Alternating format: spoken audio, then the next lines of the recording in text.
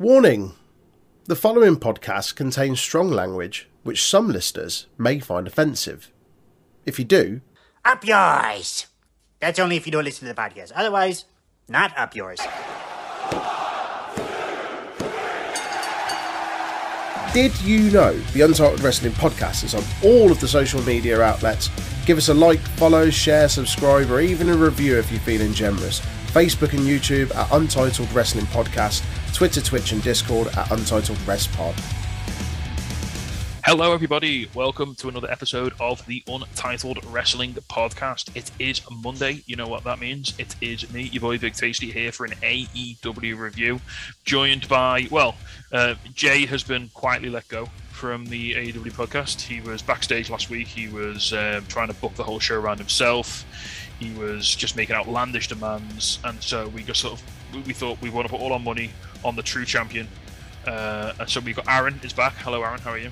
Yep, I'm back after losing my place literally a couple of weeks ago. I'm back though, it's fine. This isn't WWE, like once you lose your I'm spot, the main event. You're not gone forever, it's fine. I was in the main event not that long ago, but I'm instantly back in it again. It's fine. Jay tried to politic his way in, but we some nepotism, but we cut that out. Well, I, as a leader of the podcast, went, nah, we're doing it my way.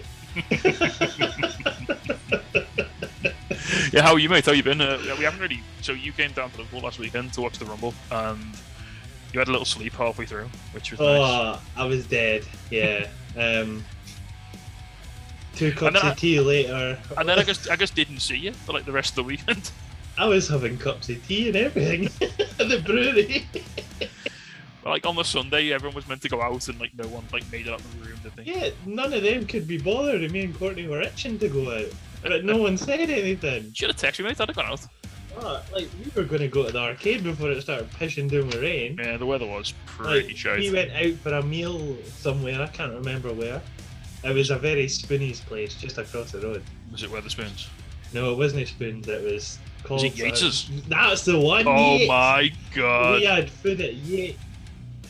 Yates's Wine Lodge. Jesus Christ!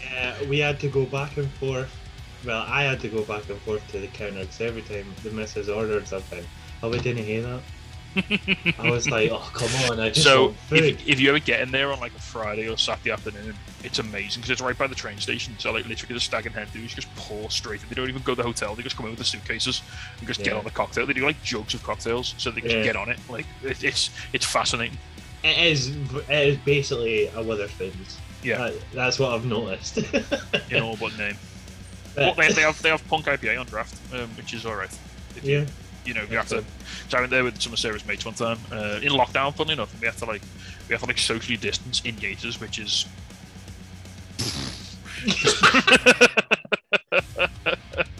It did not happen. Basically. Oh, yeah, you can tell. Right then, got the little preamble. We've worked our way back into the groove. Should we go into some Dynamite? Enough of this Liverpool talk. Enough of Liverpool talk. Well, speaking of, I've got no segue here. Speaking of bad segues, the first match was supposed to be Jon Moxley versus Brian Kendrick. Well, but Twitter brought his history up, and Twitter managed to probably rightly get him cancelled in about 5 hours. Yep. which I think is some sort of record. How did one man get both released from WWE and AEW in the space of 24 hours? What happened there? It was shockingly quick the way they managed to get him absolutely binned. And fair play. I mean, if you're not aware, he was announced as being Brian Kendrick got his. So this is weird. So first of all, Brian Kendrick got his release from WWE because his name's not Mustafa Ali, so he's allowed. Yeah, he was only a coach, so they were like, if you're not Ali, you can just go, apparently. Ali's been chained to the fucking radiator. Kendrick, last time you were on TV, you got chucked in a flight of stairs, so we made you look bad. You can go. So he got released from WWE, he asked for his release, got it granted, and he was going to basically wrestle. I don't know if he was officially signed, I think this is another Ric Flair situation where Tony Khan is just setting fire to a bin full of contracts. Just pretending they never existed. Like, no, Brian Kendrick never signed none. No, we never signed them. So basically, he was announced as Moxley's opponent, and it was meant to be, I think, like an exhibition match, and it would have been a. I mean, I'm not going to say whether I would have enjoyed it or not because he turned out to be a horrible human being who said awful things about Sandy Hook, the Holocaust, and 9/11. Back in what, 2013? Yeah, but so it's not even like it was early Twitter days. It was quite. This was after his time in TNA. This was after this is when he was back in WWE doing the Cruiserweight Classic and stuff like that. Yeah, it's not like it's very early Twitter days where there was no rules. It's still 2013. This isn't the Wild West. This is like, it was all the usual nonsense. I'm not going to go into it. It doesn't bear going into. But yeah, he has apologized, but again, he only apologized when he got called out and got pulled off the show. So is he sorry he did it, or is he sorry everyone found out? If you want a more in depth about it, I'll probably make a joke about it on the NXT review. Fun fact: the one thing I did love is Haaland put, when the news came out that he got thrown off AW, he reposted the gif of him throwing him down the stairs. Yeah, which was quite good. Yeah, fair play, Haaland. Well done. Someone who looks like an absolute chud. He is surprisingly progressive. Oh, fair play. If it turns out that like Haaland's like the actual nice sort of like politically normal person and Brian Kendrick's the lunatic, then that's just a total reverse of the situation that I thought it was. But anyway, so yeah, Kendrick's out. Forget about him. Fuck him off. He's gone. And who knew we'd be speaking about NXT so much at the start? Well, this is like the benefit of AEW as a company, and that they've got this like stacked roster. They just went, all right, we'll just put Wheeler Yuta in then, and because. Wasn't Yuta one of Moxie's last matches before he left? Oh, I can quickly. Someone mentioned that on the internet, and it was like a nice sort of dichotomy. Well, that meant on the other hand, not only did we get Wheeler Yuta right there, we also got Orange Cassidy and Danhausen. Yep. We did. I'm sorry. I'm just going through. It's all right. Jon Moxley defeated Wheeler Yuta Saturday Night Dynamite 16th of October.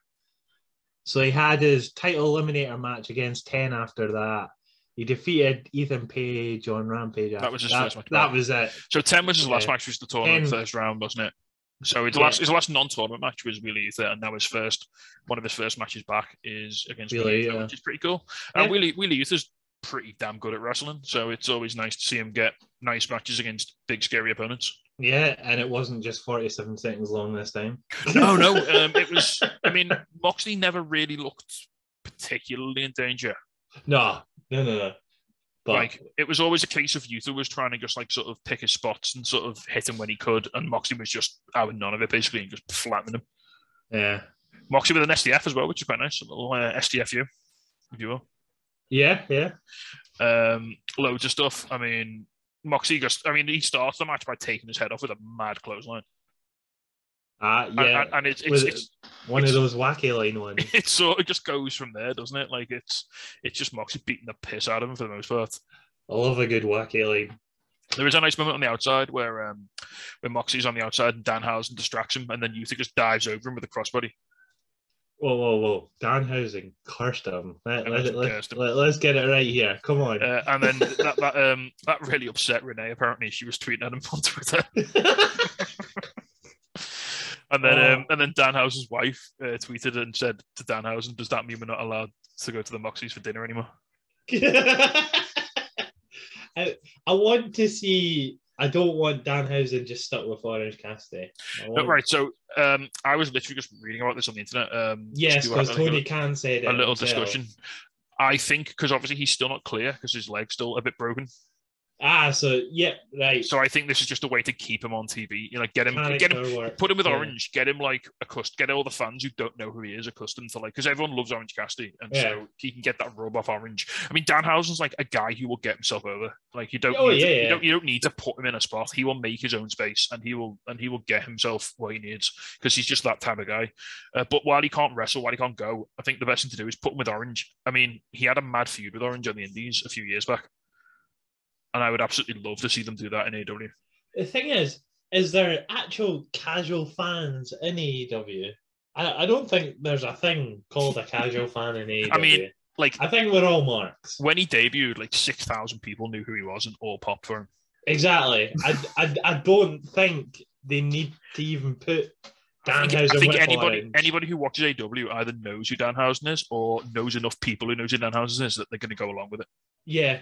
Either you're the one person in your wrestling circle of friends who doesn't know, and all your mates pop for him, and you're like, all right, well, this guy must be pretty all right then, or you already know who he is because you've seen. Because and that's credit to Danhausen because he spent like the last 6 months, like he's really got mates with Ethan Page. He's done stuff with Punk.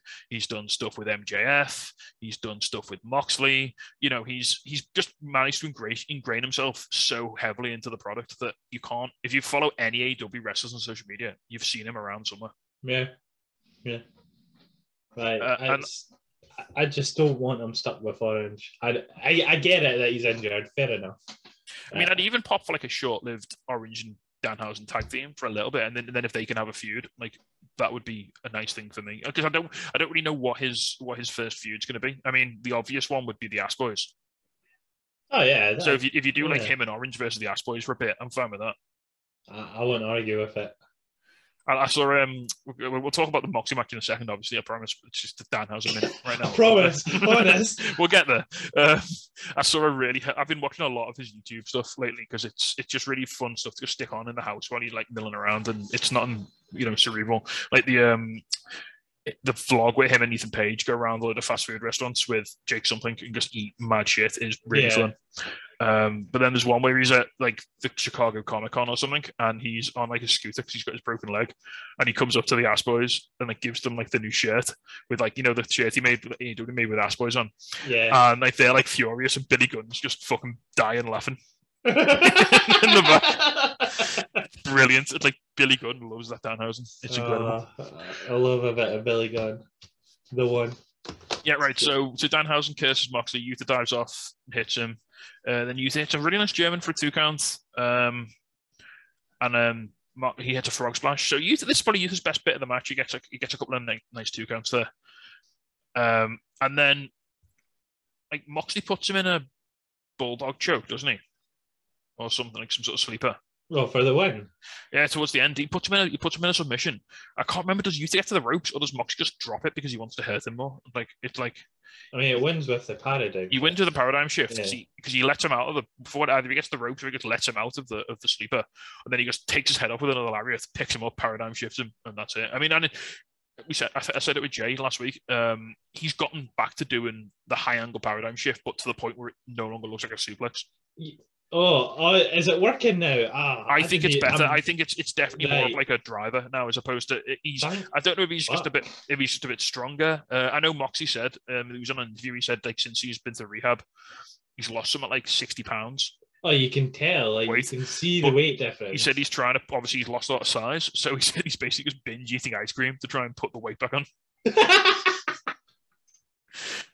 If in doubt, ice cream. Just got an image of Mox at the home, like with his kid, just like a massive carton of ice cream. He's just got a carton in his hand with like an actual ice cream scoop in his other hand. Just watching some CZW or something on the telly. Watching that time he got needles for his gums. Just like this. So really fun match. Yuta's such a versatile guy. Like to be able to step in at short notice like that and do a dynamite match with Jon Moxley. Moxley's obviously a professional and he's really easy to work with. It's a credit to both guys that they were able to pull off a really good match on relatively short notice here. Yeah. There wasn't a whole lot, as we said. It's just. No, it was just them. It was just a basic match. It was just them doing moves, but it worked. It made Yuta look good. It made Moxie look good. Right, then we'll talk a little bit about the post match then, because this is really cool. So Danielson comes out. Obviously, Bryan Danielson. He's been sort of watching Moxie from the shadows for a few weeks here, and he comes out and he basically says that the fans want to see them fight and there's a big yes chant, but then he says he doesn't want that. He wants to actually team up. And he sort of teases it, and he basically says they should basically go and get guys like Daniel Garcia, Lee Moriarty, and Wheeler Yuta, and just form this like Daddy Pain stable, basically. Super great. Yeah, I'm all for that. If it wants to be like Hot Dad's Club, then that's fine. Hot Dad's Club. I don't know. Surely they're not going to be a tag team. Surely not. No, I mean, I think it's going to be very similar to the Jericho thing where Moxie's going to like tease thinking about it, but then he's just going to batter him. Yeah, no. That's what I feel it has to be be honest. Moxley doesn't team up with nobody except apart from Eddie Kingston. Because he's his boy.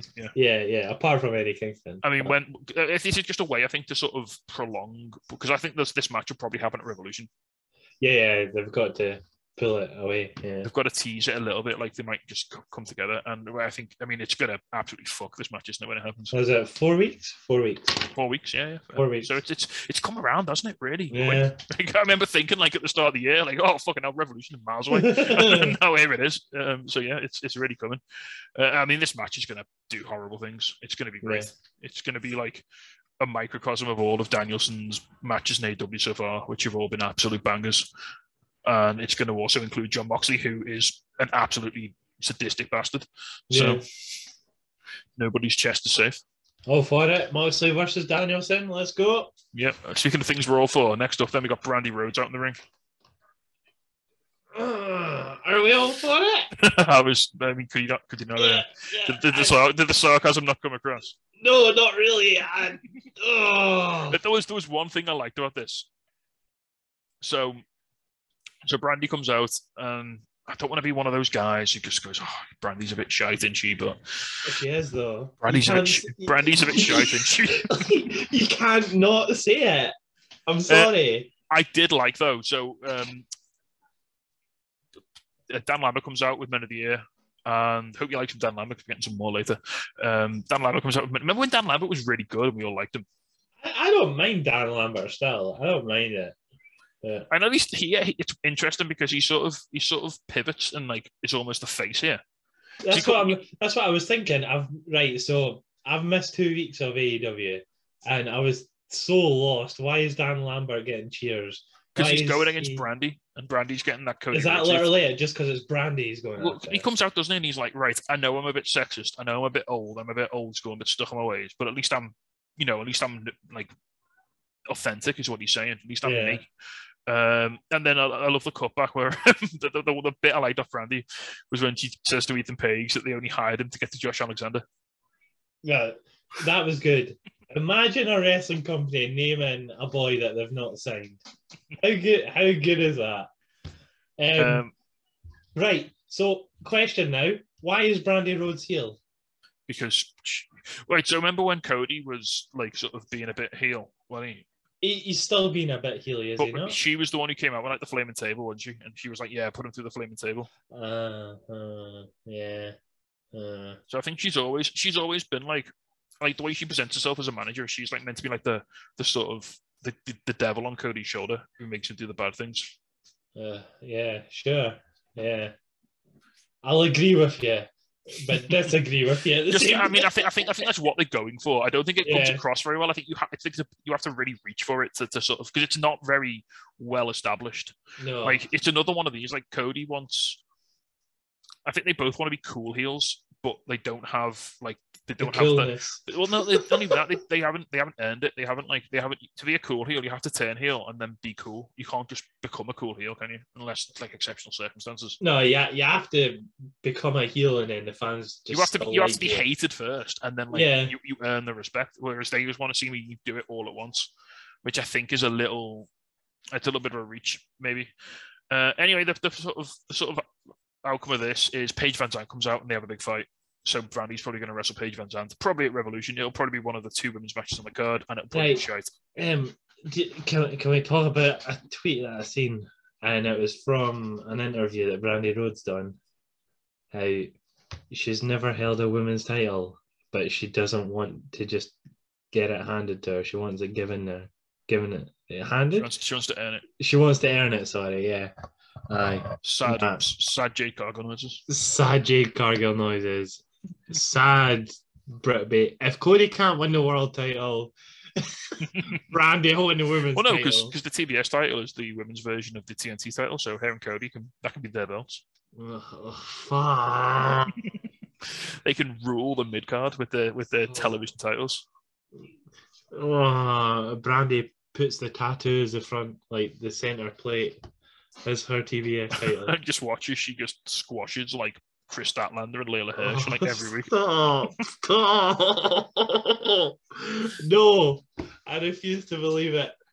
So yeah, she's going to fight Paige Van Dam, probably at the pay-per-view. It's probably going to be pretty bad, I'd imagine, because Brandy's not Ricky Steamboat, is she? And Paige Van Dam's never wrestled before, so.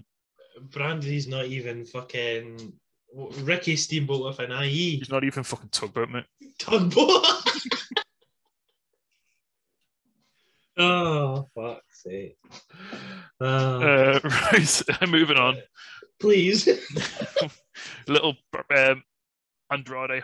So have you missed the whole Andrade Hardy family office shenanigans? Yeah, they've linked together. They're a team now. Andrade bought like 51% of the Hardy family office. 51%. 51%, yeah. Oh, wow. Right. Oh, okay. It's a controlling stake. That's the important part. Yep, that's the important part, yes. Basically, Matt Hardy said he wants the TNT title, so Isaiah Cassidy's going to take him on. And then Mark Quinn's like, well, I can take him on. And Hardy's like, nah, fuck you. You got pinned last week. You don't get a title. Yeah. Which is fair enough, I suppose.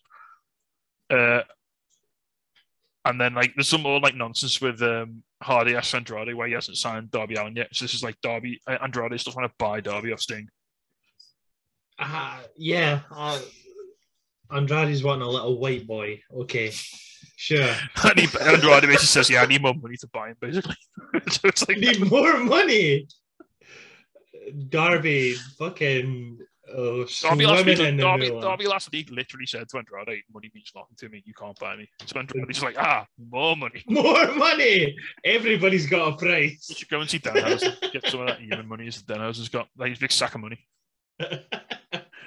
Next up then, so basically, yeah, so Isaiah Cassidy's going to fight Sammy for the TNT title on Rampage, is the sort of the takeaway here. More on that later.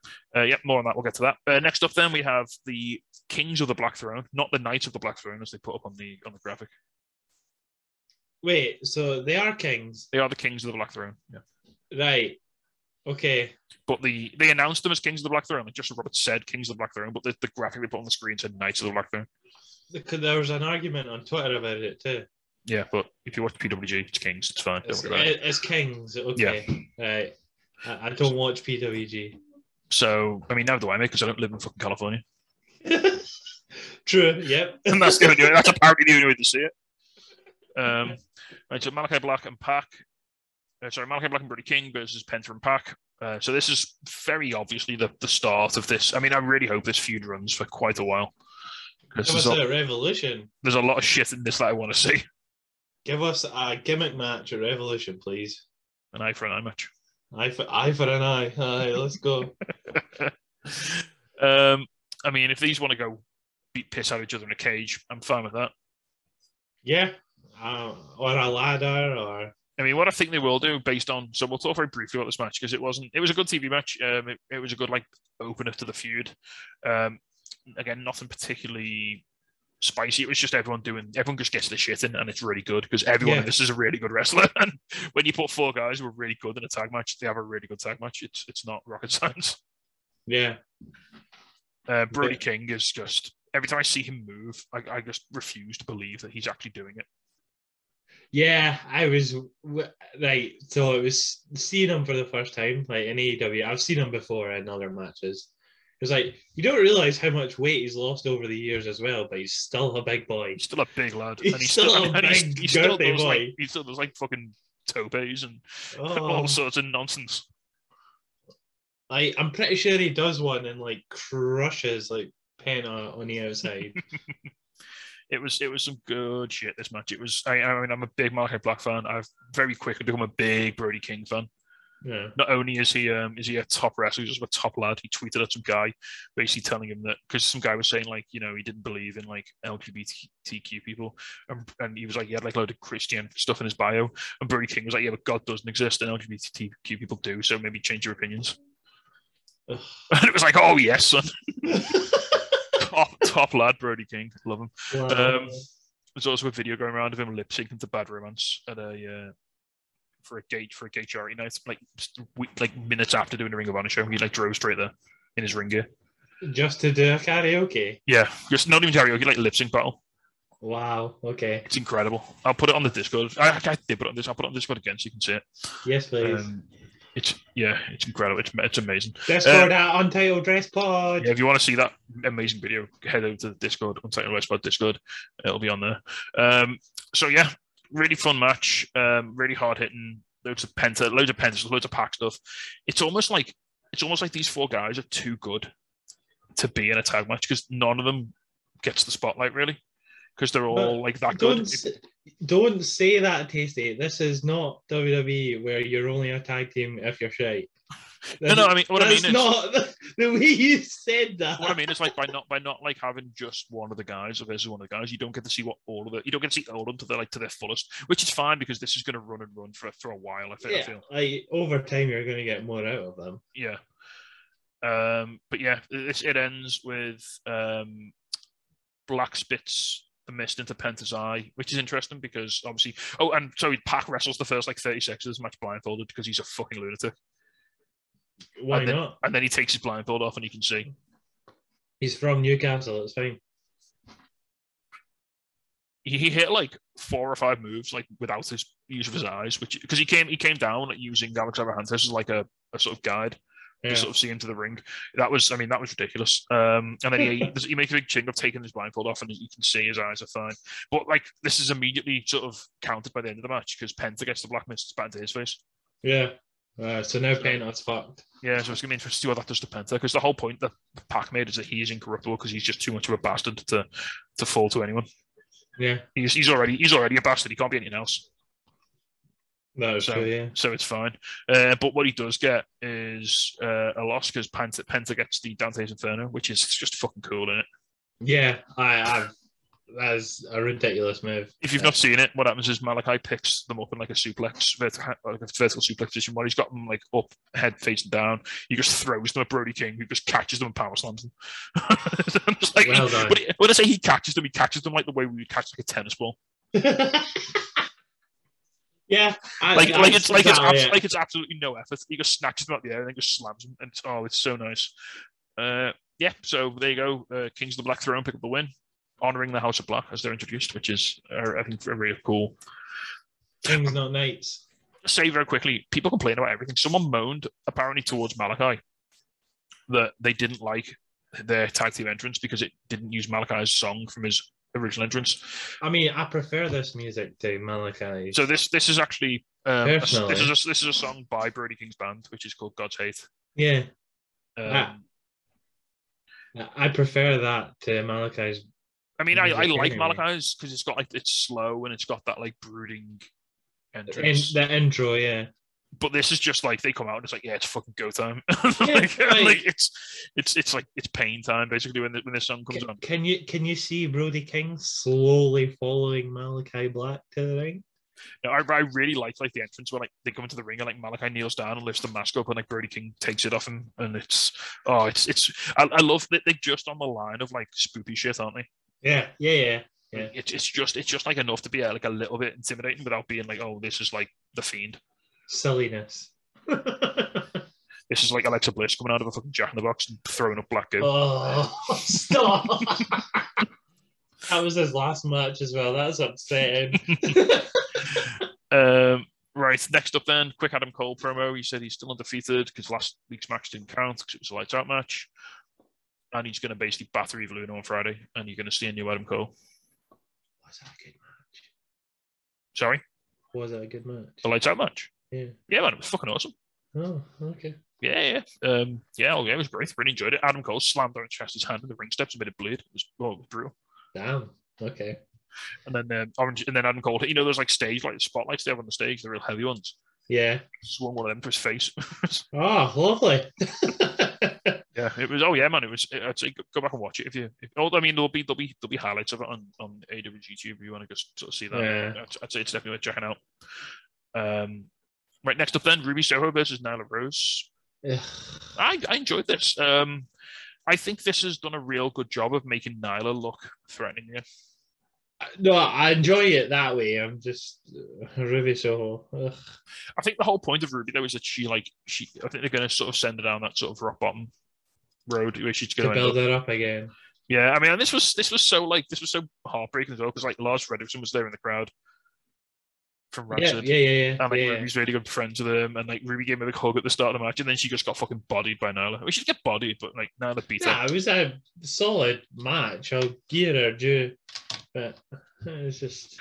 I think what they've done really well over the past couple of months is they've really rehabilitated Nyla because like around the time of the women's tournament last year, she wasn't really very threatening. She wasn't really believable, was she? No, she wasn't. Like she was like this big monster who like everyone just beat. It was like the Lance Archer of the women's.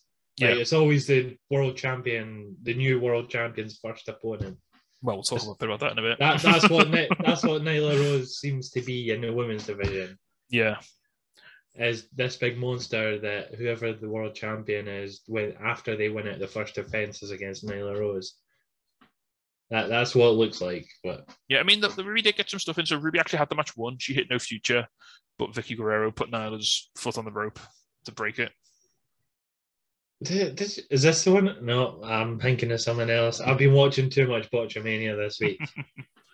This is the one where Ruby went for No Future off the rope and missed it, and like she sort of just kicked. Yeah, but I think the whole point of that was she went because like the way she did it to beat Nyla in the tournament, when she pulled her off the top rope and then she fell, she kicked her. But this time Nyla just held onto the rope. Yeah. So when Ruby went to pull her, she just didn't move.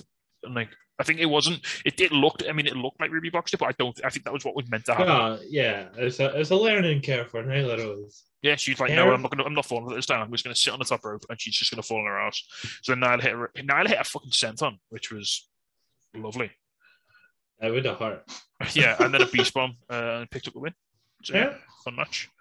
Again, I'm interested to see, like, could they do a sort of tweener Nyla go up against Britt? If they really wanted to, yeah. Because as I say, it's like the Lance Archer.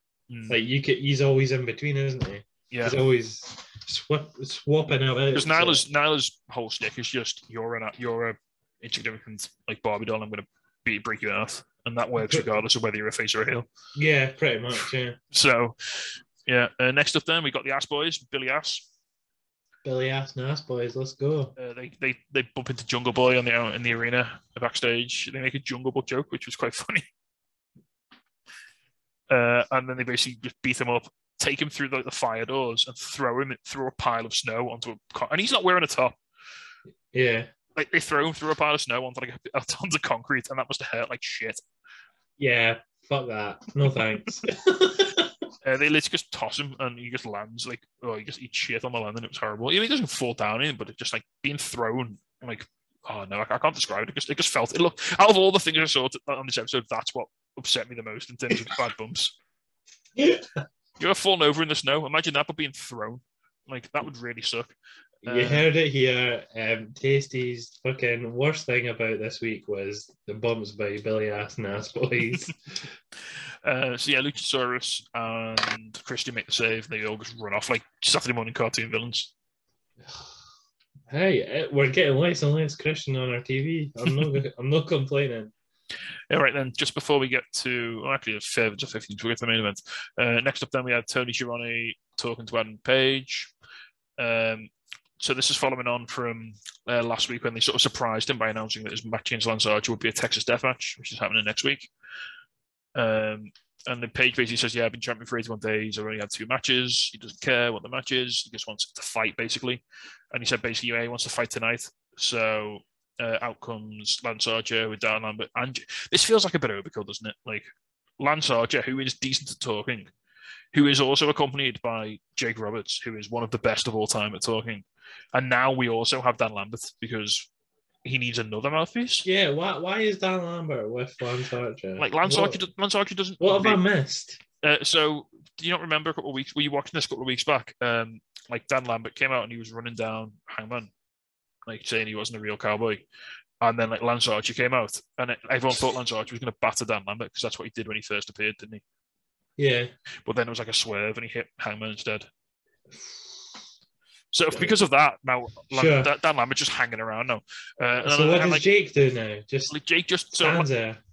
So what happens now is Dan Lambert does like 80% of the talking, and Jake does like 10% of the talking, and then Lance Archer does like 10% of the talking. which is an absolute waste of both Lance Archer and Jake Roberts, who are both really good at Yeah. talking. Like, Jake Roberts is arguably the best promo of all time in the business, and Lance Archer is surprisingly good on the mic. I think this was just like because like you haven't seen Archer for a bit, and like everyone loves, like Jake's just he's been off with like medical problems, and like everyone's like, and he looks real rough, and everyone's kind of like sympathetic towards Jake because he's a legend. So I think this was just like, right, we need something to just get heat for Archer like quickly. Right, makes sense, yeah. So it's like, right, Dan Lambert, everyone hates him, so let's just put him in there and he can just say horrible things for like 30 seconds, and we'll see if that works. Hangman's nameplate says doesn't know his flight for tomorrow is already cancelled. And he actually referenced it. He said my flight tomorrow is probably going to get cancelled. Yeah. In his promo. They've spelled cancelled with one L as well. Cancel, fair play. No, it's wrong, Tasty. No, call it out. I'm not the spelling police, mate. It's wrong. Just a little quick one. Talk about the bad weather they had on the east coast of the US. Also, we had I went to a wrestling show last week, which was meant to have Alex Colon on, and he had to cancel, which is unfortunate. Imagine I booked that ticket. Well, Imagine I booked that ticket and he wasn't there. That would be so depressing. I mean, he did say he's coming back in March to do a belt to belt with Clint Margera. But it's fine because we've got GCW and TNT together in September, which we're going to take it. We're going to. Fair enough. We're going. Right. Next up, then, quick one. Jericho's pissed because Santana and Ortiz. He thinks they're choosing Eddie Kingston over him. So next week they're going to have an in-ring, inner circle team meeting, which means we're going to get another couple of minutes of Jake fucking Hager talking, and Jericho. Fucking Jake Hager's going to say words that aren't championships, and I'm going to be sad. And Jericho is going to basically do a 10-minute in-ring promo. So actually, that's the issue. I mean, if this is like Santana and Ortiz fucking off the inner circle, then I'm fine with that. If this is the price I have to pay, then I'll pay it. Let Sammy fuck off as well. Well, yeah, I've got a feeling because like Jericho's been talking, and he did it on Rampage when he was on commentary. He was saying like he feels like closest to Sammy, like he's his best friend at the moment. And so if Sammy's like, nah, fuck you, mate, I'm out of it, then that would be. I think that's the swerve we might see coming. Like that might be like that. What if we get stuck with Jericho v Sammy? I mean, if that's the price we have to pay, I'll pay it. But then that might mean Jericho wins the D&D title. No. Jericho's that ain't happening. Don't worry about it. Right then, next up, again, we had a little recap of Jay Lethal, Ricky Starks. They were going to fight on Rampage. Yep, so we did that. And then we time for the main event, MJF versus CM Punk. And we got some time to talk about this. Too much time. Well, what were your initial thoughts and feelings on the match? Sorry. I'm shocked it was happening on Dynamite, but it is in Chicago, so fair play. It makes sense. I mean, Punk comes out and like the roof comes off. Yeah, like fair play. We're in Chicago. I get it, right? Obviously the ring attire is very CM Punk versus John Cena.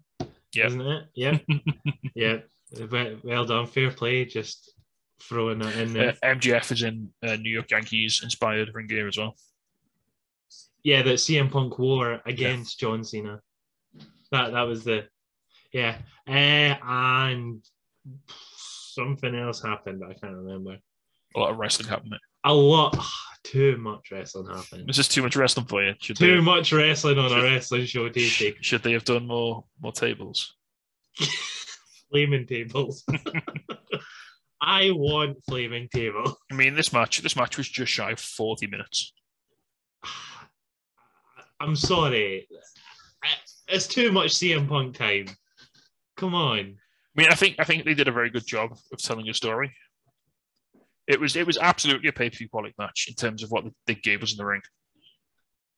In the middle of the card, aye.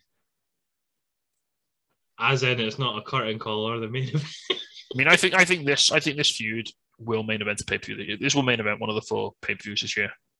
I'm not saying it's a bad match. I'm just saying it's not. There was a lot of hype over it on Twitter. Oh my god, no, nah, not having it. No, having it. Too much roly polies. Too many. Oh, my ankle hurts. I think they probably could have cut maybe about 10 minutes out of like. But again, it's easy to say that, but then like the match worked because of the pacing and because of like how deliberate it was and like how they built everything up. If you know what I mean.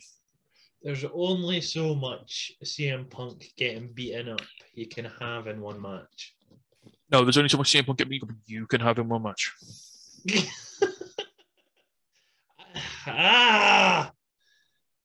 Sure. I like the finish, not because it ended. I genuinely like the finish. I thought it was still a dick move. Well done, fair play. Well, should we talk about both the finishes? Yeah. Yes. Because there were two. So this match originally ends with Punk goes through a Pepsi twist, and the ref, MJF uses the ref as a shield. The ref is Bryce Remsburg. He uses him as a shield to sort of block it, and then he pulls out basically it's like a piece of his ring tape, isn't it? Like his wrist tape. Yeah. Basically, it's like a piece of fabric, and he uses that to choke Punk out, and then just to like disguise it in like the crook of his arm. And Punk passes out. Like the ref literally, he drops to the floor. Bryce does the hands, like the 1, the 2, the 3, yeah. and he drops on all three. And when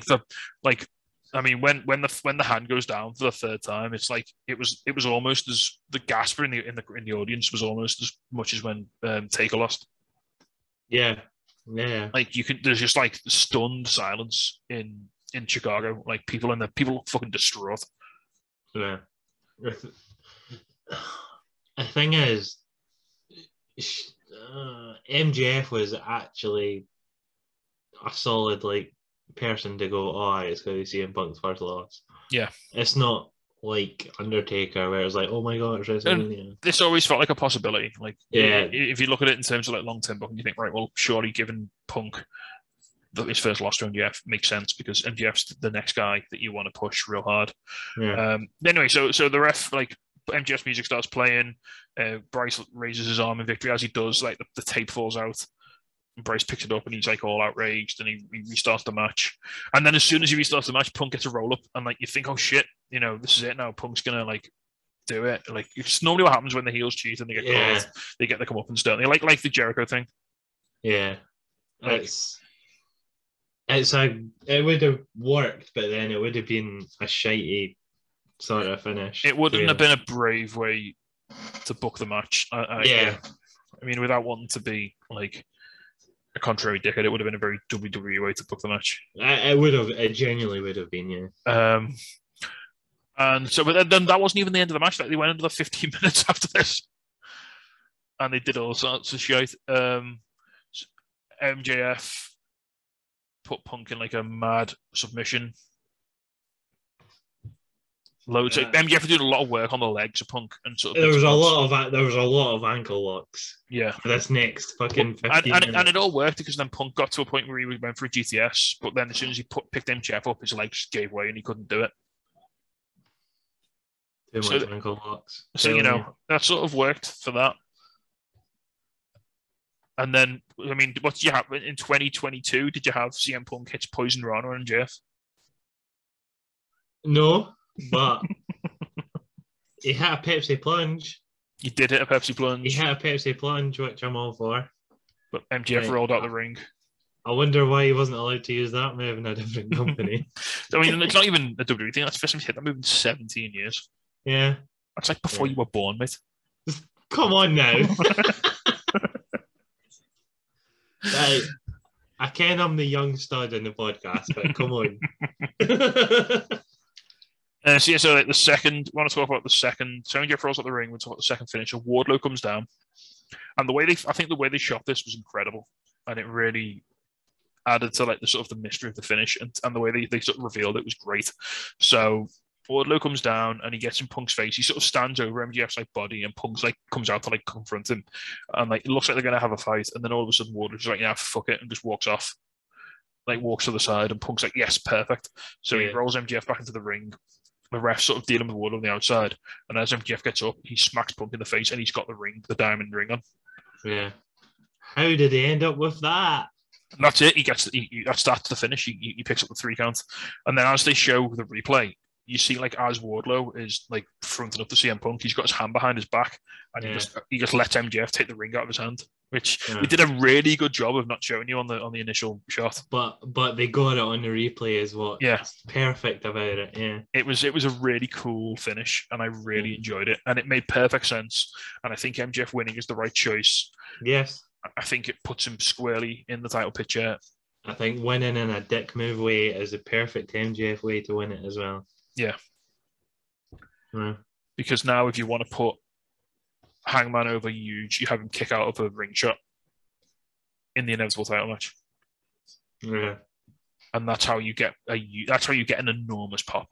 Because they've protected that move now to the point where, like, remember back in TNA when Bobby Roode was the heel champion? And he used to beat everyone by hitting them with the belt and then pinning them. Yeah. And then when they got to Destination X, when he got to Bound for Glory against Austin Aries, he hit Aries with the belt, and then Aries got the shoulder up, and it was like the hugest pop. Because no one had ever kicked out of this belt shot. I think they're going to do something similar with that and Hangman. I still think by the end of the year we'll see MJF. Just with the ring. Yeah, I think Hangman's going to kick out of the ring shot, and I think it's going to be an enormous pop. I think you're going to hear it around the world. Yeah, I'm all for it. Yeah.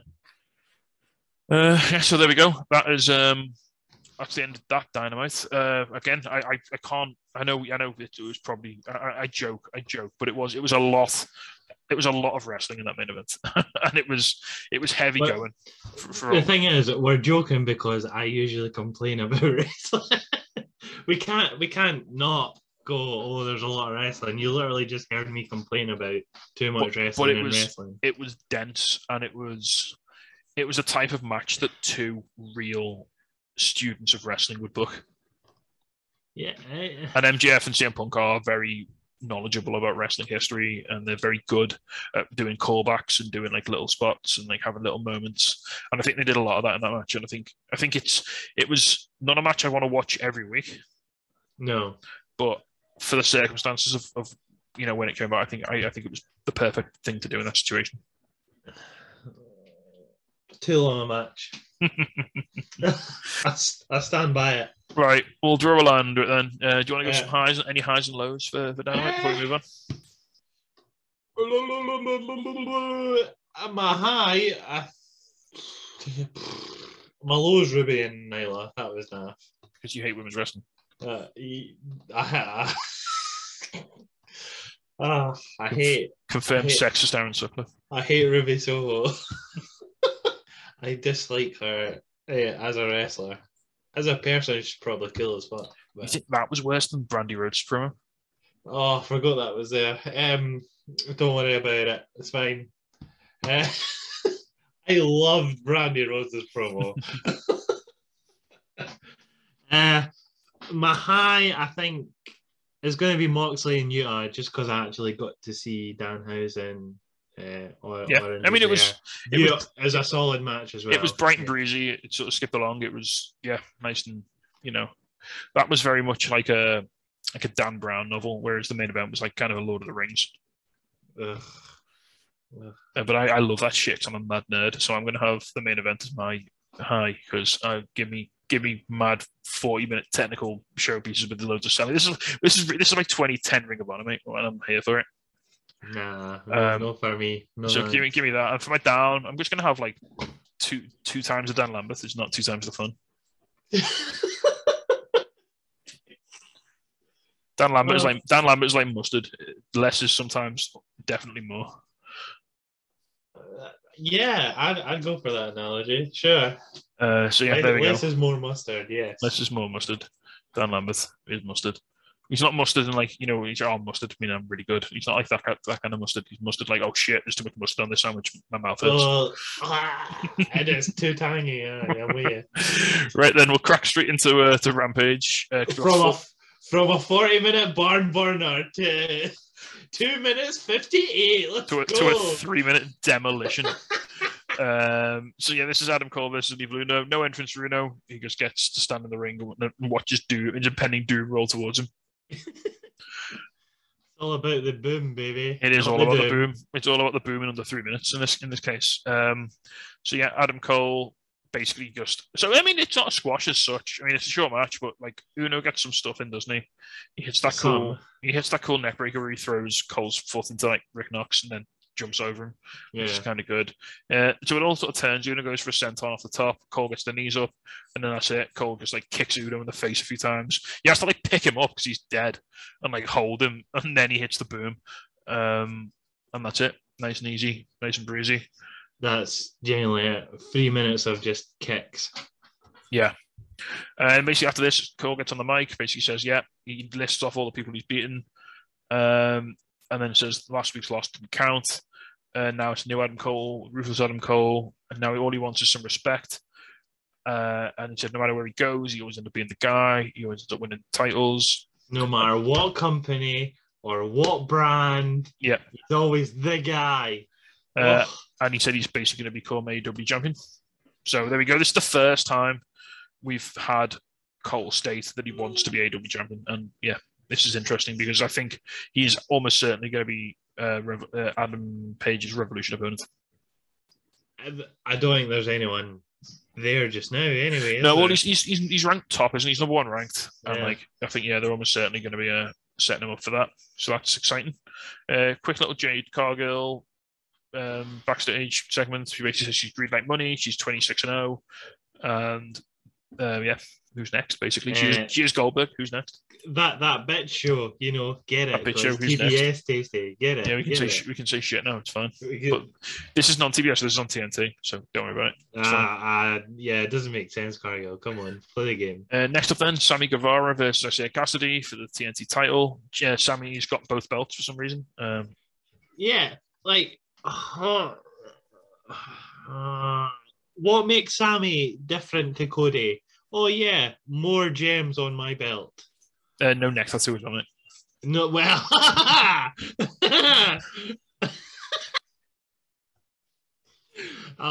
I'm sorry. Rampage there was no match that appealed to me whatsoever. I'm watching it, going through the card, going, aye, sure, cool, right. It was a weird one because like nothing on this is like. You're going to say nothing on this is like, oh my god, I have to see that match. Usually there's something stand out on Rampage. But everything on this, but everything that happened was kind of just fine. It plodded things along, basically, this show. I mean, don't forget, we are in like peak pay-per-view build now, aren't we? Like, we're 4 weeks out from the pay-per-view. We're getting into sort of pay-per-view mode. Yeah. So a couple of things happened in this match. Matt Hardy got involved, hit Sammy with a side effect on the apron. Sort of 2/3 of the way through the match, Andrade's music hit, and he came down to the ring to sort of check on, see how things were going. And then, yeah, basically at the end, Sammy won. Is Matt Hardy going to get kicked out? I think that's the way. Well, we'll talk about this towards the end. You've got some questions that might play into this. Right, so. Okay. I've got a feeling I know what I don't look at it. You think I look at our own Discord? just the gaming section and the boys club stuff. Yep, that's all you need. Gaming and boys club. Let's go. One thing I will say, I really enjoyed how Cassidy sold the GTH. He sort of folded himself up to the point where he jackknifed himself, so Sammy just had to like hook him basically to win, which is pretty cool. I thought these guys did a decent job. I thought the match. I mean, it wasn't a match I was dying to see, but it was pleasant enough to watch. Solid. It was flippy for me. I enjoyed it. Yeah, it was a lot of flippy flips. Oh. After the match, it looks like Sammy's going to get the beat down from everyone, but Darby comes down, clears house, and then there's like a little bit of tension between the two, and Darby sort of like taps the titles and is like, "Yeah, maybe I want to have a little crack at them sometime." So why is Darby helping Sammy? Because he's a face and like he has beef with Andrade, doesn't he? But he's a face and he's like, I want. Why does Sting not come out with him then? Just he can't run that fast, mate. He's fucking old. Well, get him to go through for the rooftop. Why is Darby on his own here? What's going on? Because Sting's contract's way too expensive to have him turn up on Rampage every week. Give me some Stang. I need that Stang. Yeah, I mean Darby and Sammy had a really fun match the other year, didn't they? Yes. And yeah. I'd love to. I wouldn't mind another one of them. That'd do the trick for me. I literally said this to myself with no one in the room. It would be good to see them both. Again. If the TNT title scene starts to coalesce around Darby, Andrade, Sammy, and somebody else who I think might be coming soon. Cody. then that's a sort of situation I can really get behind. Yeah. But we'll talk about that down in the questions. Next up then, QT Marshall talking about Hook. Basically said he's sending one of his new trainees to face off against him next week. They actually name him later in the show, but I have no idea what his name is. Did you see Centric's got a Porky Pig tattoo on his arm? Hook has. Hook's got a Porky Pig tattoo. Top lad. All about that. I seen it. I was like, why has no one mentioned this before? Awesome. Next up then, we had a little backstage bit coming back. Chris Statlander was getting interviewed by Tony and Layla. These are two of the most brutal chair shots I've ever seen in my entire life. Yeah.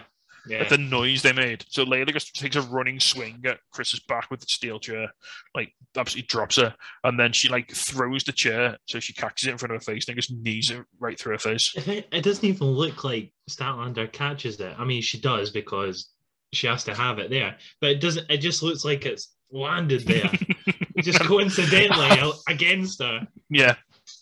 So yeah, they're still building up that. Again, Layla Hirsch versus Chris Statlander is a match we could get somewhere down the line. Somewhere down the line. Could even be a pay-per-view match. That'd be nice. I don't think I will. I think it'll be if they do a special. Sure, if you're lucky. If they do a special Dynamite between now and Revolution, they could always throw it on there, couldn't they? Yeah. Or something else we could talk about in a bit, which we'll talk about again in the questions. Next up then, Thunder Rosa versus Mercedes Martinez. This was fun. Mercedes Martinez is alright, isn't she? She's always been alright, just that she never got used properly. Yeah. But Thunder Rosa doesn't do bad wrestling. She doesn't do bad matches. Mercedes Martinez is good. The match is good, funnily enough, surprisingly. A lot of back and forth. It's super, real dense. A lot of moves going in. Yeah. That's what I was meant. Carry on with this match. I was having to do a Google about that. Well, there's not a great deal to talk about. Well, there is, but towards the finish. So we'll get down to the finish. On the outside, Mercedes Martinez pulls a steel pipe out from under the ring and hits Rosa with it, and it's a DQ. One of the first times, I think Chris Jericho is the first time ever on Rampage has been a DQ. I think he's right.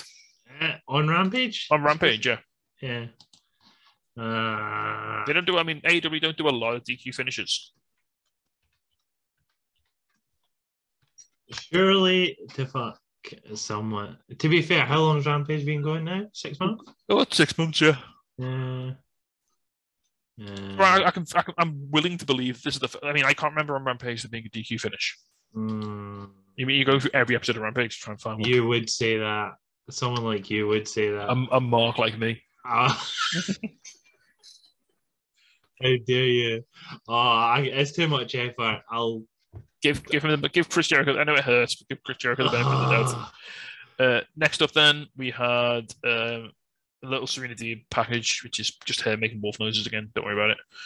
I don't get that. Just all build to something. If she doesn't, why does she have her name in brackets like DHIB? It came up her name Serena Deeb and in brackets like D-HIB. Like I didn't get it. I don't understand. No, I'm confused. You watched it too, Tasty. I know, but I didn't take. I watched this twice and didn't take that in. Next up, then we had a little bit of a really information dense promo. Mercedes Martinez was backstage talking to Tony. She said she was going to take out Thunder Rosa any way possible, and then Britt Baker walked in with everyone, and she basically made it appear that she had instructed Mercedes to take out Thunder Rosa for her. Yep. Aye. And there's a lot went on here in a very short period of time. So first of all, Martina said, yeah, she did take her out. But then Britt said, oh, yeah, you need to finish the job. You need to pin her and beat her. And I sort of dig. She said, otherwise your time here in AEW is going to last about as long as your last job. I mean, she was there for what, 2 years or something? Yeah. She just never got used. And then there was a lot of stuff here. So Jamie Hayter was sort of shocked by the fact that Britt had used Mercedes. So instantly there's beef with them too. So that match is going to actually slap when it's Jamie Hayter versus Mercedes Martinez. You couldn't get the job done, Hen. Aye. That's not very nice, is it, Hen? And then they're going to hear a tussle. Yeah. So there's a lot building here, which is really cool. So I'm into all of that. Lovely story development is good shit. I'm here for it. It's all about the little things, ain't it, Tasty? Yep, it's all the little details, like Jimmy Hayter's like outraged faces in the background, and the fact he still doesn't do the DMT. Good. It's what we want. Yeah. Baby face Jamie Hayter, give me it now. Right. Next up, then, was time for the main event. So Mark Henry talks to everyone. It's time. Without going into any specifics, it was good promo work, but I mean, Lethal's acceptable in his promos. Lethal's always been a serviceable promo anyway. Yeah, he's fine. When you put him next to Ricky Starks, and like Ricky Starks blows him away, obviously, but yeah, because Ricky Starks he's just the right side of like cocaine energy when it comes to his promos. Yeah, that's what you need. He's got like that. He's got that like enthusiasm that doesn't quite stray into like Matt Lee, just like cocaine shouty. Too much shouty. He's had too much of that fucking pure cocaine. Too much of that pure Colombian goodness. Yeah. None of that Kinsel shite. I mean, they talked about, didn't they? Like, Lethal made some good points, and he was like, yeah, I'm going out there by myself tonight. You're probably going to have Hobbs. I'm going to have to deal with that. And I was like, yeah, fair play. And yeah, Hobbs is out. He just has a lovely little sit down, doesn't he? Hobbs, for the most part. Yeah. Takes a seat, has a lovely little time. Chills it with a belt in his hand, just chills it. Right, so then we have, Ricky Starks, accompanied by Powerhouse Hobbs, versus Jay Lethal for the FTW Championship. And yeah, again, super fun match. These guys, Jay Lethal, he's not really done anything in AEW, really, of note. No, that's what I'm saying. I've met. Oh, so he's still not done anything. This is his second match on TV. The first being the match with Sammy. That's tough.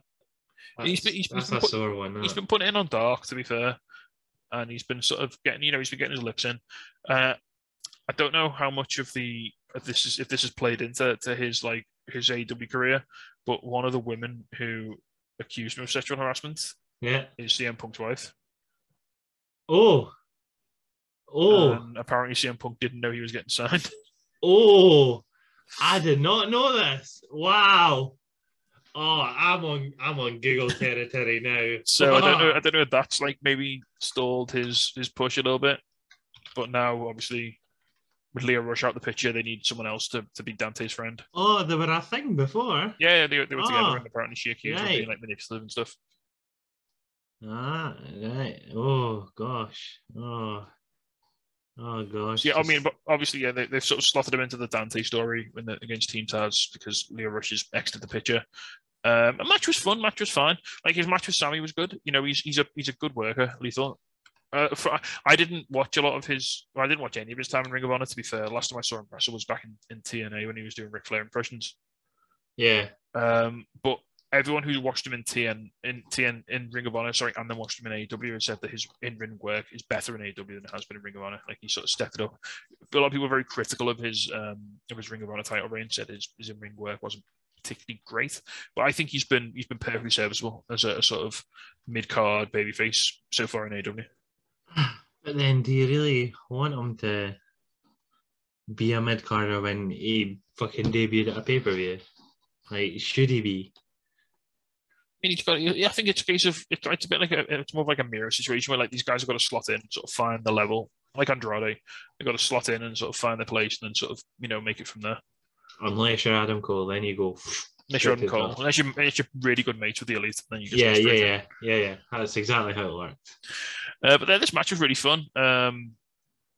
Hobbs got involved a little bit, but didn't really overshadow the match. I mean, just Starks hit like a fucking stiff out lager bomb, which was awesome. Right, okay. Yeah, sorry, I'm still trying to go through this here. And then, Dante Martin got involved towards the end because Hobbs got up on the apron, Lethal jumped through the ropes, and Hobbs sort of threw him on the floor, and then Dante Martin jumped on Hobbs. And then the finish, we'll talk about the finish real quick because the finish was super cool. It was probably the best part of the match. Yeah. Lethal was going for the lethal injection, which is like a springboard cutter. And as he sort of sprung backwards, Ricky just sort of grabbed him out of the air and just spun him over into a Rochambeau, which was pretty sick. Yeah. I saw a couple of things happening. And then that was the end of the match. So, Yeah, again, not. It didn't rip up any trees, but I thought it sort of it did the trick. Again, this Dynamite was another one of them where Dynamite's Rampage, another one of them where like it didn't knock down buildings, but it was perfectly serviceable 1 hour of wrestling. Everything moved the stories along. Everything sort of serviced everything properly. It was all booked fairly logically. There's nothing to really complain about. Yeah. It's another one of them. We talk about it every now and then. We're like, we have these odd weeks in AW where everything's just decent. Like nothing's really like blow you away, but nothing's like bad either. So it's that's what I was saying. Like it just moved everything a little bit along. To be honest, there was nothing major. And we always get these sort of episodes in AW where they literally just say, right, this week we're not gonna like go for like the home run. We're just gonna, like you say, we're just gonna push all the stories a little bit. Next week we're getting a debut. So well, yeah, we'll talk about that in a little second. Yeah. Before, I was apparently Trent Beretta was our first boyfriend. All right, fair play. Lost our virginity to him. This is all in AJ Lee's book, by the way. It's not just some random saying. All right, so this is you being a top perv. No, this is from AJ Lee herself. This is all things she said in her book. So don't have a go at me. It's not just me being dodgy. Fair play. Right, then we'll move on to highs and lows for Rampage. Then, please, mate. Highs and lows for Rampage. We will go for Sammy versus Isaiah. I liked that match. It was fun. That was your high? That was my high. Flippy boys. I'm a low. Adam Cole and Uno, because how dare they treat Evil Uno like that? Sad Uno noses. Just because he's one of the elite boys doesn't mean he can put himself over that big over Uno. Over that lovely Dark Order, man. Yeah, disgusting behaviour. Right, I'm gonna probably take the main event for my high. I thought it was fun. I really, really like the finish, and I just love it when Ricky Starks wrestles. I really enjoy that. And I don't think I've got a low, to be fair, because nothing really upset me. Everything was decent or better, I thought. Smashing. Right, before we sign off then, we're going to take a few questions off of the Discord. If you would like to join our Discord or ask us some questions, you can do so. Discord is Untitled Rest Pod, so get on that. I just need to quickly Google something first. What are you Googling? That's weird. It's a service of. Sorry, I'll bring it back later. So then, so first of all, I'll go for one that was actually we missed last week because it was left late. Spook from the Discord, Andy said, "Who is going to beat Punk?" Well, we know that was MJF. Yep. And then a sort of counterpoint to that question is, who is going to beat Jade? Who's going to beat Jade? It's going to be Brandy, ain't it? I think it's going to be Red Velvet eventually, because that's the full circle, isn't it? Brandy's winning that belt. You know it. I know it. Stop lying to yourself, Tasty. Everyone listening, stop lying to yourselves. You know what's happening. I've got a feeling it'll be either. I think it's most likely going to be Red Velvet, but I think it could also be Anna Jay, maybe. Saying the TBS title, whoever holds it doesn't need to hold it for long. No, it's because obviously it's the workhorse title, like the TNT title. So you do a lot more defenses, but you lose a lot quicker. So what might be like a 1 year reign with the main belt, where you defend it 6 times, could be a 2-month reign.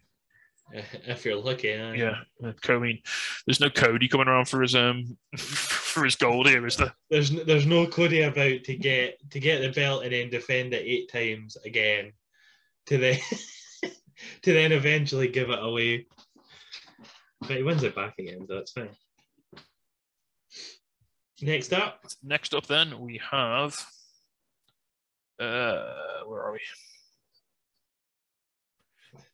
Faye on the Discord. Top keyboard aficionado Faye, who supplied Liz Yevo with the keyboard, which was Jay's keyboard that she used to hit like Kurt. Yeah. Did you see that on the Twitters? With UWP stickers on it. Did you see how many keys came off it? Yes, I did. It was beautiful. Incredible. Faye has a serious question, actually. Do you feel like Hangman's win has lost a lot of its momentum since he's won the belt, and has it somewhat taken a backseat to the Punk MJF feud, or do you feel like they had to do it to make MJF feel like he could be a legitimate threat to Hangman further down the line? I have genuinely somewhat forgotten about Hangman. It's interesting, isn't it? Because See, before... Well, I feel like this is a problem not just with Hangman, with all face champions. Is that you can't, like, if they're a heel, you just have them be a dick on TV, and like it's really easy to do that. Yeah. Whereas what do you do if you're a face? Like, you do the fighting champion thing where you defend it as much as you can, but you can't have a title match every week because then it loses its luster. Yeah. So, but you can't have Hangman just standing out there saying the same. You can cut one promo as a face champion, and that's like, oh, I'm a fighting champion. I want to fight. I want to defend the belt. You can't do that every week. No. The thing is, why not do non-title matches then? Because you just can't. Not every week, but you need something. You need them in the ring at some point. It's an interesting. You can't just wait once every 2 months. It's a tricky prospect because, like, when Kenny's the champion, it's easy. You just have him come out and be a dickhead like for 10 minutes every week. Yeah. Don Carlos, so that's easy. You know, you can run down the state he's in. Like when MJF takes the belt off Kenny, off Hangman, it's going to be easy because you just have MJF come out and just bury the town they're in. Yeah. Whereas Hangman, you can't do that with a face. So, I think this is the problem, isn't it, in wrestling? And it's been a problem since the beginning of time with face champions. The money's in the chase. Yeah. Like, what do you do when you catch the car? What do you do when you've got hold of the ball? Like, all the effort is getting them there. Like, all the effort with Hangman has been getting them there. And, like, they're stuck now with what to do with them. Yeah, which is why I don't think he's going to have a particularly long title reign. Baby faces shouldn't have long title reigns anyway. They should never have long title reigns. So, and they can't turn him heel because he's so beloved and he's such a lovely guy. Thing is, he's not even really with the Dark Order that anymore, so you can't have a loving segment with the Dark Order. Like, you never see him with them anymore. He's not like a fish. He's never officially been with them, has he? Like, but they're still buddies. Like, and that would easily give you Hangman time. Like, him and the Dark Order. Problem is the Dark Order aren't in anything. So if the Dark Order were feuding with someone, you can just have like Hangman and the Dark Order tag team. But they did. They actually wrestled in a dark match, didn't they? The other week, it was Hangman and the Dark Order versus someone else. Was it the Hardy family office? It was someone. I'll take your word for it. Actually, because remember they said like every belt's going to be defended on that weekend when they had Battle of the Belts. Yeah, they had because they had Rampage and they had Battle of the Belts and then they had a dark show, like a house show on the Sunday, I think it was, and like Hangman wrestled there, or in one of the shows he wrestled in the dark match. Yeah, I will tell you now. It is. I've only got Adam Page in the Dark Order, Alan Angels in 10 defeats Serpentico and Hardy Family Order. There you go. Isaiah Cassidy and Matt Hardy. There you go. That was like a month ago, though. Yeah, but that was a Battle of the Belts. That was the weekend of Battle of the Belts. All right, okay. There you go. I think it was actually on Dark, wasn't it? It was on Dark, yeah. Yeah. So there you go. Right then, next up, one from Jay, deposed podcast host Jay Luft. One but not forgotten. So do you think the debut and the Forbidden Door tease are the same person or two different surprises? Who do you think it'll be? Do I think the debut and what? So when Tony announced this thing for Wednesday, he basically said there's going to be a debut, isn't there? He basically, I'll get his tweet up because it's very specific. It uses very specific language. Whoever debuts is going to be against Isaiah. It's against Isaiah Cassidy. It's a qualifier for the Face the Revolution ladder match. Yes, yeah. I will just very quickly read you the tweet because again, it's very specific language he uses. Right. So his initial tweet said, as referenced on AEW Rampage, I have a surprise. On AEW Dynamite, live on TBS, a top wrestler will walk through the Forbidden Door this Wednesday and debut in AEW. More info to come. Thank you for everyone who joined us for a great Rampage tonight. See you Wednesday, blah, blah, blah. He then clarified. Then he then followed that up by saying, the Forbidden Door can be opened for anyone from any wrestling promotion in the world, whether or not it's a company AEW is on good terms with. Even if it's someone from a company that's open for business, they're also welcome to slam the door in the face of their prior company. He then said, the big announcement for Wednesday's Dynamite that we referenced on Rampage, bracket a free agent debut, and the person walking through the Forbidden Door are one and the same. They're walking in the door, signing a contract, and then slamming the door shut on Wednesday. So it's one person. One person The being use of the phrase, signed to the a use of the full-time phrase, contract. the use of the phrase Forbidden Door is interesting because that originally implied New Japan, but I think the way it's been spun out now, I don't think it necessarily does anymore. If they're a free agent, it's not going to be New Japan. And he said it literally says a free agent, so it's someone who is not under contract with another company. Yes. So the two names. Well, I didn't even have the first one in my head until Courtney said it earlier on. The missus. My one was Keith Lee, was the go-to. Right. The other name, because she went, oh, why that? I've seen someone else said on Twitter the whole time. The other one being Jeff Hardy. Right. So they're the two big ones, it seems to be. So if you're talking about the pool of who it could be, yep. Just from so Keith Lee could be, yeah. Jeff Hardy could be, Shane Strickland could be, Swerve. Yeah, it's still not. Josh Alexander, I think his contract's about to be up, or he's just run up. Yeah, it's not far away actually. Was it not December? Possibly. I'm sure it might have been December, Tasty. Juice Robinson's contract's just come up. Oh, okay, that's a shout. He's in America, so. Right, so I think that's like the pool we're talking about. Yeah. I don't think Keith Lee is right for this spot. What, to just kill Isaiah Cassidy and go in a ladder match? I don't think throwing him into TNT title hell is what you do with Keith Lee. I think you put him straight to the main event. But he's not getting. He's just going in a ladder. Oh, right. So you say you want him there, but not to go for the TNT title. Yeah. You would rather just straight main eventer. Yeah. Right. I makes sense. I think he's more about you rock him up at the pay-per-view and have him like just take out, like have him pounce Adam Cole into oblivion again, just for the lols. Yeah, I'm all for it. I think so. Going back to do some Twitter detective work. Right. Yesterday, Isaiah Cassidy tweeted, I was good, but Sammy was better on Friday. Respect G. But man, this better not be who I think it is. ... You're going to force me to put this dude out for good 100%. By the way, I've called you 4 times, Matt Hardy. I got to get ready for this ladder match. That is very heavily telegraphing that it could be Jeff Hardy. Then see Jeff Hardy, right? He got his contract terminated, so there's no 90-day release clause. I don't know. So I don't know. Honestly, I have no idea. Like, I don't know because I've heard loads of things about WWE, like whether like some people have said like the 90-day thing is optional, where you can like decline it and it means you don't get paid. Like Hardy's the type of guy who would literally just sign a contract anyway and not give a fuck. He's got enough money though. Like let me try. Meltzer reports that Jeff Hardy will be subject to a 90-day compete clause.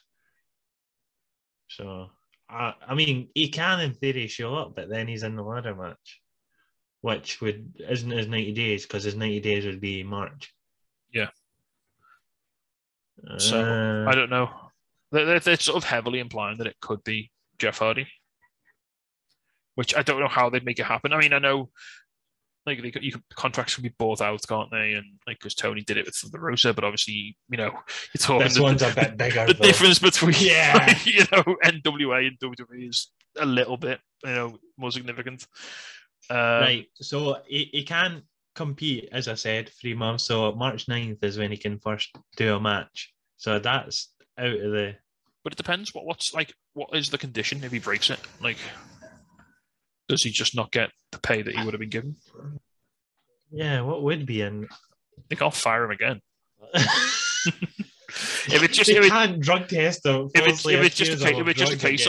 case of if you appear, we will take back your 3 months severance pay. Then surely Jeff Hardy, you can just be like, well, fuck that. I just want to wrestle. Because that's literally been all he said since like he's left WWE is, fuck, I just want to wrestle. What? Right, I've put in what happens if you, and the first one is swallow gum, not the other one. Oh, this got weird. Saved it. It's fine. What happens if you argue a WWE non-compete clause? Surely something pops up. If WWE sure, we'll go for that. It, it's literally just whatever the contract implies. So there'll be something under that contract There'll be a clause. If you break it, this happens. Or if you break it... It could be we could sue you for £10 million. It could be we can just take off all the money we paid you for severance. It genuinely could be something. Or anything in between. Stupid. But I think this is not big enough a spot for Keith Lee. So I don't think it'll be him. I think it's more likely to be a sort of a Shane Strickland, a Jeff Hardy. I mean, not that Jeff Hardy's not a big deal. If they sign Jeff Hardy, that's huge. But the thought of like Matt Hardy turning on Private Party to hang out with Jeff is like the sort of natural way to sort of spin this now, isn't it? Literally kick Hardy out with his 49%. Yeah. That's it. And then that sets up the Hardys versus Private Party, the Hardys versus the Butcher and the Blade, the match I really want to see, which is Jeff Hardy versus Andrade. Yeah, sure. Like, I want to see Jeff Hardy do his best again, not just job out to whoever. Yeah. I want to see the Jeff Hardy again. Just a quick contract talk from a guy in America. Non-compete clauses, this is obviously American contracts and stuff. Non-compete clauses are common in many industries, particularly when there is freelance or contract work. They are also extremely difficult to enforce and require legal expenditures on the part of party trying to enforce the non-compete clause. WWE's got loads of money, so it's perfectly fine. And loads of lawyers. Yep. In particular, damages are hard to recover. So there you go. So WWE's got loads of money. But if Jeff's just had legal advice with him, said, you can't really enforce this. He's like, sound, fuck it, let's go. Yeah. Right. Jeff Hardy's the type of mad bastard who would just be like, fucking non-compete clause, I'm going to turn up and do wrestling. In the case of WWE, they will threaten legal action when a wrestler is considering violating a non-complete clause.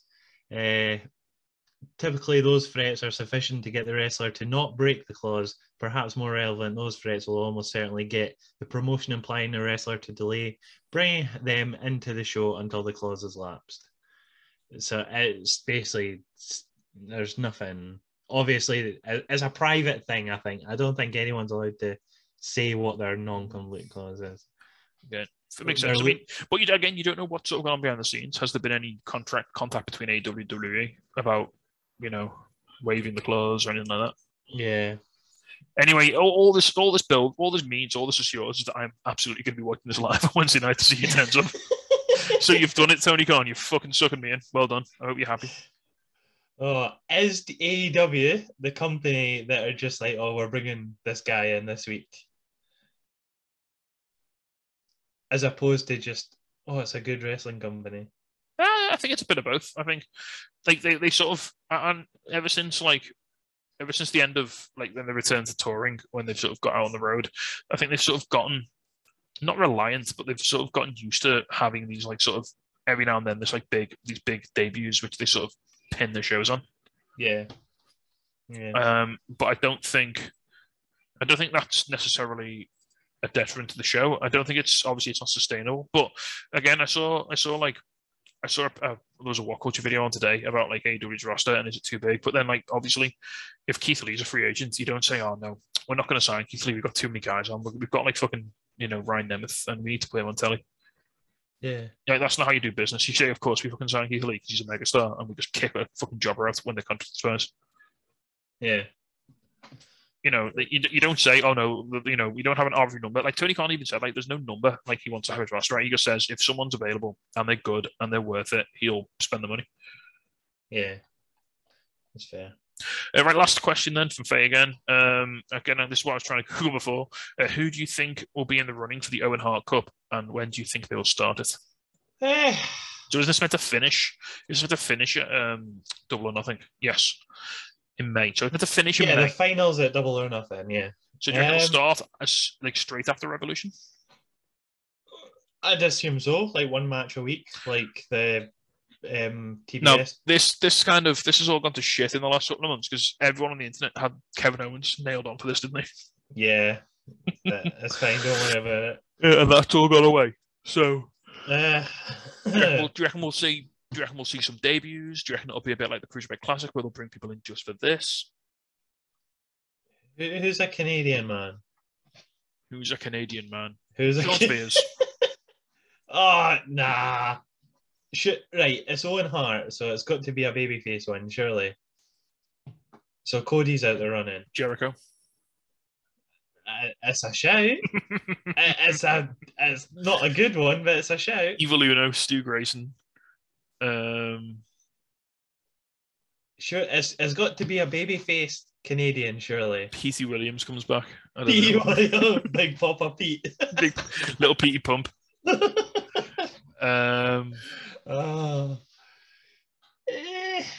Cody's out there running. They're having a men's and a women's, aren't they? Are they having a women's as well? Yeah.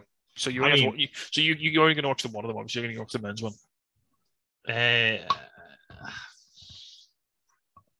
I genuinely, unless Kenny comes back and wins it, but yeah, I think I'll go for Kenny. Actually, that's a shout. You think she's going to be? You think she's going to be? He's going to be back for that? You reckon? Yeah. I'll go Kenny. What about Julia Hart for the women? She's already got the name. She's no real Hart though. So I mean, it's literally her surname. It's a real surname. Yeah, but she's not a Hart. She's not from the Hart family. She's not the Hart family, is she? She's just a Hart. Yeah, isn't Mercedes Martinez like actually Canadian? Maybe actually.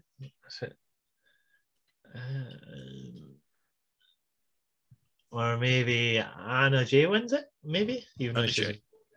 Yeah, Anna Jay's a shout. No, or did they go? Mercedes Martinez from Connecticut. Sorry. Or did they go established like Thunder Rosa this Ruby could be, Soho? This could be the like version of the Young Lions Cup, already, couldn't it? It could be, but it's the own Hart Cup, so I feel like they're gonna have bigger. What about give me a little Wheeler Yuta? Give me a little fuck it. He's already won bowler. Give me Daniel Garcia. Yeah, sure. He hangs around with Canadians. What's Kyle doing? He's Canadian. Kyle. Debatable on that, but no, he's going to be beating the Bucks at that point. Cool Kyle is a shout, to be honest. Adam Cole. Do you think he'll be embroiled in main event stuff? I think he'll be too busy with. And then could anyone come in for it? Could we? I mean, like I said, could we see a New Japan bracket? Didn't Davey Boy Smith sign a contract and then got released from it again? What, Davey Boy Smith Jr.? Yeah. From WWE, yes, he did. He signed from WWE, did nothing, and then got let go. Yeah. Well, maybe him? Maybe. Yeah. I mean, why not? It's again. I don't think that's a question we can answer in certainty until we know a bit more about the format of the tournament. And it's all a bit nebulous at the moment. We don't even know when it's starting. Like I think it will definitely start to take shape. If not immediately after Revolution, I think immediately after Revolution we will start to know more about it. I think that will be the next info dump. We'll get some more information. Maybe the first few participants will be announced. After the pay-per-view. I don't think they'll do anything on it now until after the show, until after Revolution. Because I don't know why you would. You may just keep that all safe. Right, I think that's going to do it for us then, mate. That's the end of the questions. Thank you all, everyone who submitted those. That's going to take us home. So, hope you all enjoyed this week's wrestling. Thank you very much for listening, and stay safe. Enjoy your wrestling, and we will see you all very soon. Goodbye. Why did PWG make necklaces for the Scottish fans? Because they kept hearing how Scotland wants independence. Oh God, that was awful. Also Danhausen. Danhausen's going to win the Owen Hart Cup. Absolutely, put a pin in it. Hello, yes, Danhausen here. Danhausen has been summoned. You must love this podcast housing, the Untitled Wrestling Podcast housing.